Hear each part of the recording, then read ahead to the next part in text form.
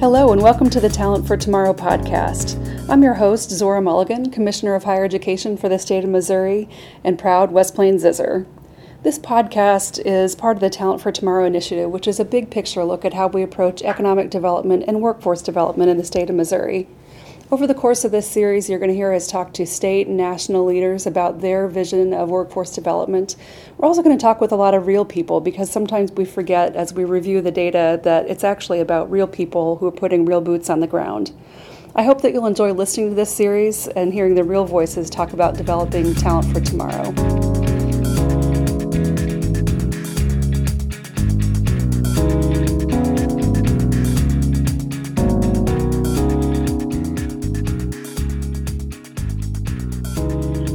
Hello, friends and partners. This is Rob Dixon, the Director of the Missouri Department of Economic Development, here today with Commissioner of Higher Education, Zora Mulligan. We are joined by some of our top regional and local community partners in economic development. With us on the phone are Jim Alexander from the St. Louis Regional Chamber, Tim Cowden from the Kansas City Area Development Council, John Maynor from the Cape Girardeau Area Chamber of Commerce, Josh McKim from Maryville, Nottoway, and Carolyn Chrisman from Kirksville. Really appreciate all you guys joining us today to have a conversation about really what we all know and believe to our core in economic development and in education, which is that if you're going to have economic development, you've got to have the talented workforce to get us there. So today's conversation is really all about that and your experiences on the front line as economic developers, as people who are engaged every single day with the business community of our state and trying to help expand our current businesses as well as to attract new ones to our state. So we just appreciate everybody for joining us. So this podcast is really designed to help our audience across the state, the folks who are interested in economic development policy, in education and workforce policy, really understand really what it's all about. So I'm interested, I'll start with you, John Maynor from Cape. When you talk with existing businesses in the Cape Girardeau area and also the companies that you're trying to recruit, what are their main concerns about talent and talent-related issues? Been an interesting, with the recent Amazon HQ thing, we started to see some trends where companies would take a look and only consider areas that they believe have a certain concentration of either people or skill sets of people, that kind of thing. And I think that's becoming more and more part of the deal. So certainly there's no doubt that they can pull the demographics and they can look at those kinds of things.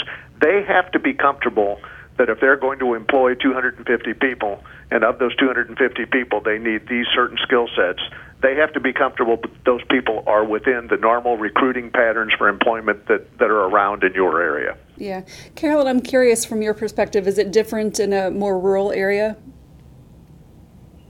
No, it's exactly as John has stated it, that a lot of companies, they do know the demographics, and I know in our area we try to keep as a region labor studies that show kind of our underemployment rate or our retiree rate or maybe our stay-at-home moms or something, and what it would take to bring them back into the workforce, simply because as a community we need to have some way to talk with site selectors and let them know that sometimes there is a different story, boots on the ground, than what you're seeing with U.S. Census data or some other kind of data that doesn't drill down real deep. But no, John's right on target there. It's the same in a rural area.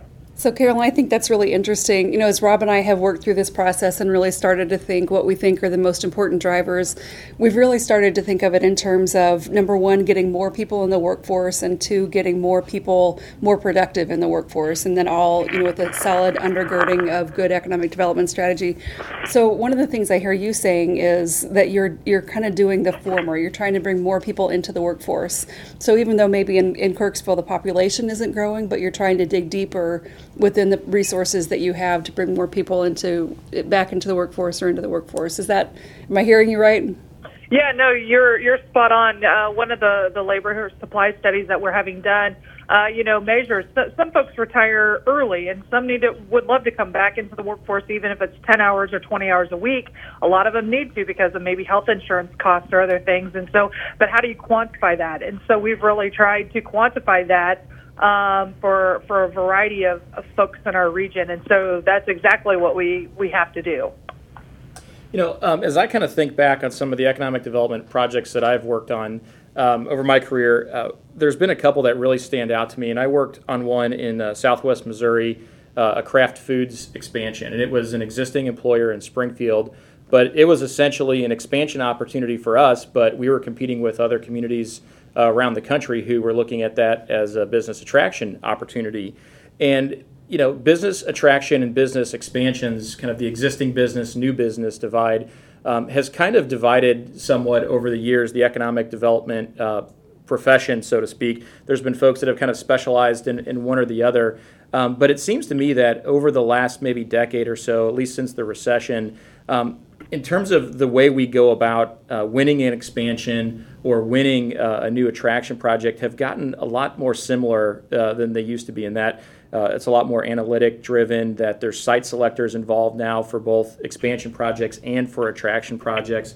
And I'm just curious, with the diverse group on the phone here today, whether it's an existing business or whether it's an attraction project, where does talent and workforce rank in the overall kind of list of variables, the deal drivers, as we often like to call them, on whether or not a company is going to expand in our community or whether we're going to attract them in from the outside? But where does, kind of in the overall list of things that they're thinking about, where does talent rank? And I'd maybe start with Tim in particular, Tim Cowden. Talent is the first question that's going to be posed. It's going to be the last question before a decision is made on behalf of your community or region. And everywhere in the middle, there's going to be all sorts of questions about, can you help me identify, ramp up, and sustain a talent base? That's the lingua franca of economic development or site selection or site elimination today, is talent. And you have to present your region as an attractive place for talent to want to come and build their life and career. And then you have to be able to tell that story and back it up with data. Because again, information is the currency of our business. You have to be able to provide that data to your client throughout the process, because they will ask you again at the beginning. They'll certainly ask you at the end. So that'll be the last question they have is, can I get the people that I need to operate successfully over time? And then again, everything in between, there'll be all sorts of iterations about questions about talent. I just left a meeting where we have a strategy group that looks at foreign direct investment opportunities for the St. Louis region. Two of the members of our group just got back from a food processing and agricultural technology conference, very high-level investor conference in the Netherlands. And they said that every person they talked to that was considering coming to the U.S. or focusing on Missouri, it was, can you attract and retain the specific talent that I need to establish and grow my business in the St. Louis region? And as Tim was saying, I talked to a manufacturing business recently that's expanding. I said, what are your top three criteria? They said talent was all three. You just heard from a group of economic developers, including that last voice, Jim Alexander from the St. Louis Regional Chamber. I think the message is loud and clear. It's talent, talent, talent. That's the demand of the employers of today. We also wanted to talk a little bit about the past and what the past has to teach us in terms of this massive at-scale entry of new people into the workforce, largely through the conduit of higher education. Gary Kramer joined Rob and I for a conversation about the GI Bill and its impact in Missouri to help us think broadly again about big change at massive scale. Tell us a little bit about how the GI Bill impacted Missourians. Well, first of all, I think it's important to understand that it too was a product of history, that coming out of World War I, Americans had felt very disappointed with how veterans had been treated. So there was an effort in the 1920s to do something, and that pretty much failed. And in 1932, there was a March on Washington, the Bonus March. And so, first of all, FDR, is the President of the United States, is trying to avoid that kind of thing. And he wants to really do something that is transformational. And so he gets Congress to pass, and he signs in 1944 this bill that is going to make it possible for these GIs to do a variety of things, including go to school and to have their tuition paid for, and also to get a small stipend. And it really is transformational. I mean, the war itself is transformational. So many of these Missourians like my father, had hardly been out of the county of their birth. Yeah. And all of a sudden, they're halfway around the world. They're in, in Australia, or they're in Europe, and they're seeing things that they had never seen before. And also, while they're gone, Missouri has been transformed. Mm-hmm. It's no longer this rural community of farmers. These were people who, in many cases, were not prepared for a post-World War II world. They had no skills other than their brute and their brawn.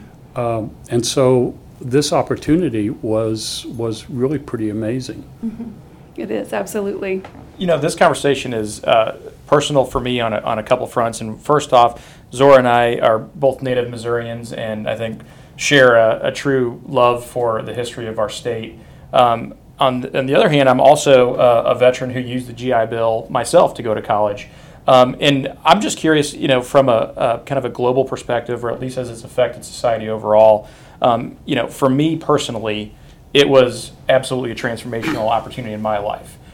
There's no way that I could have come back home after serving overseas and gone to school as quickly and as successfully as I was able to without the GI Bill. And I feel like that was a tremendous experience in my own life.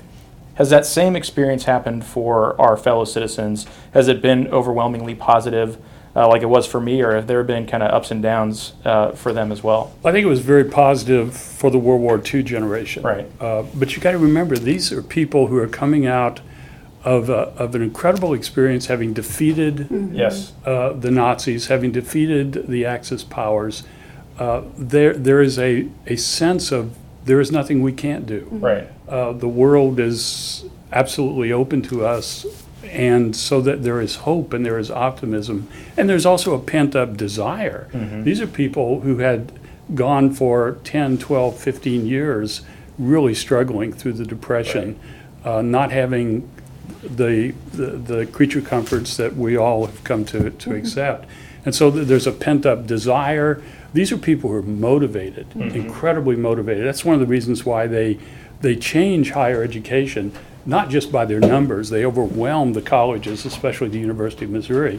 But they're also transformational in who they are and how old they are mm-hmm. and what their experiences have been. You're not going to tell a guy who is at Iwo Jima right. that he can't do this, that, or the other, or that he's got to wear a beanie because upperclassmen think he's got to go through a hazing process. It fundamentally transforms. It brings the working class to higher education. Prior to the GI Bill, I think you could argue that higher education in Missouri and elsewhere in the country was largely an upper class, certainly upper middle class, a multi-generational. These were not first-time graduate or students. These were people who were the children and grandchildren of people who had gone to higher education institutions. Not so with the GIs. They're rough, they're eager, they don't want to mess around. They come with a sense of seriousness and right. purpose and clarity. They want to make certain that what they are learning is applicable and is going to have the functional reality of them getting a job. So it's a very different experience on campus, and their numbers are astounding.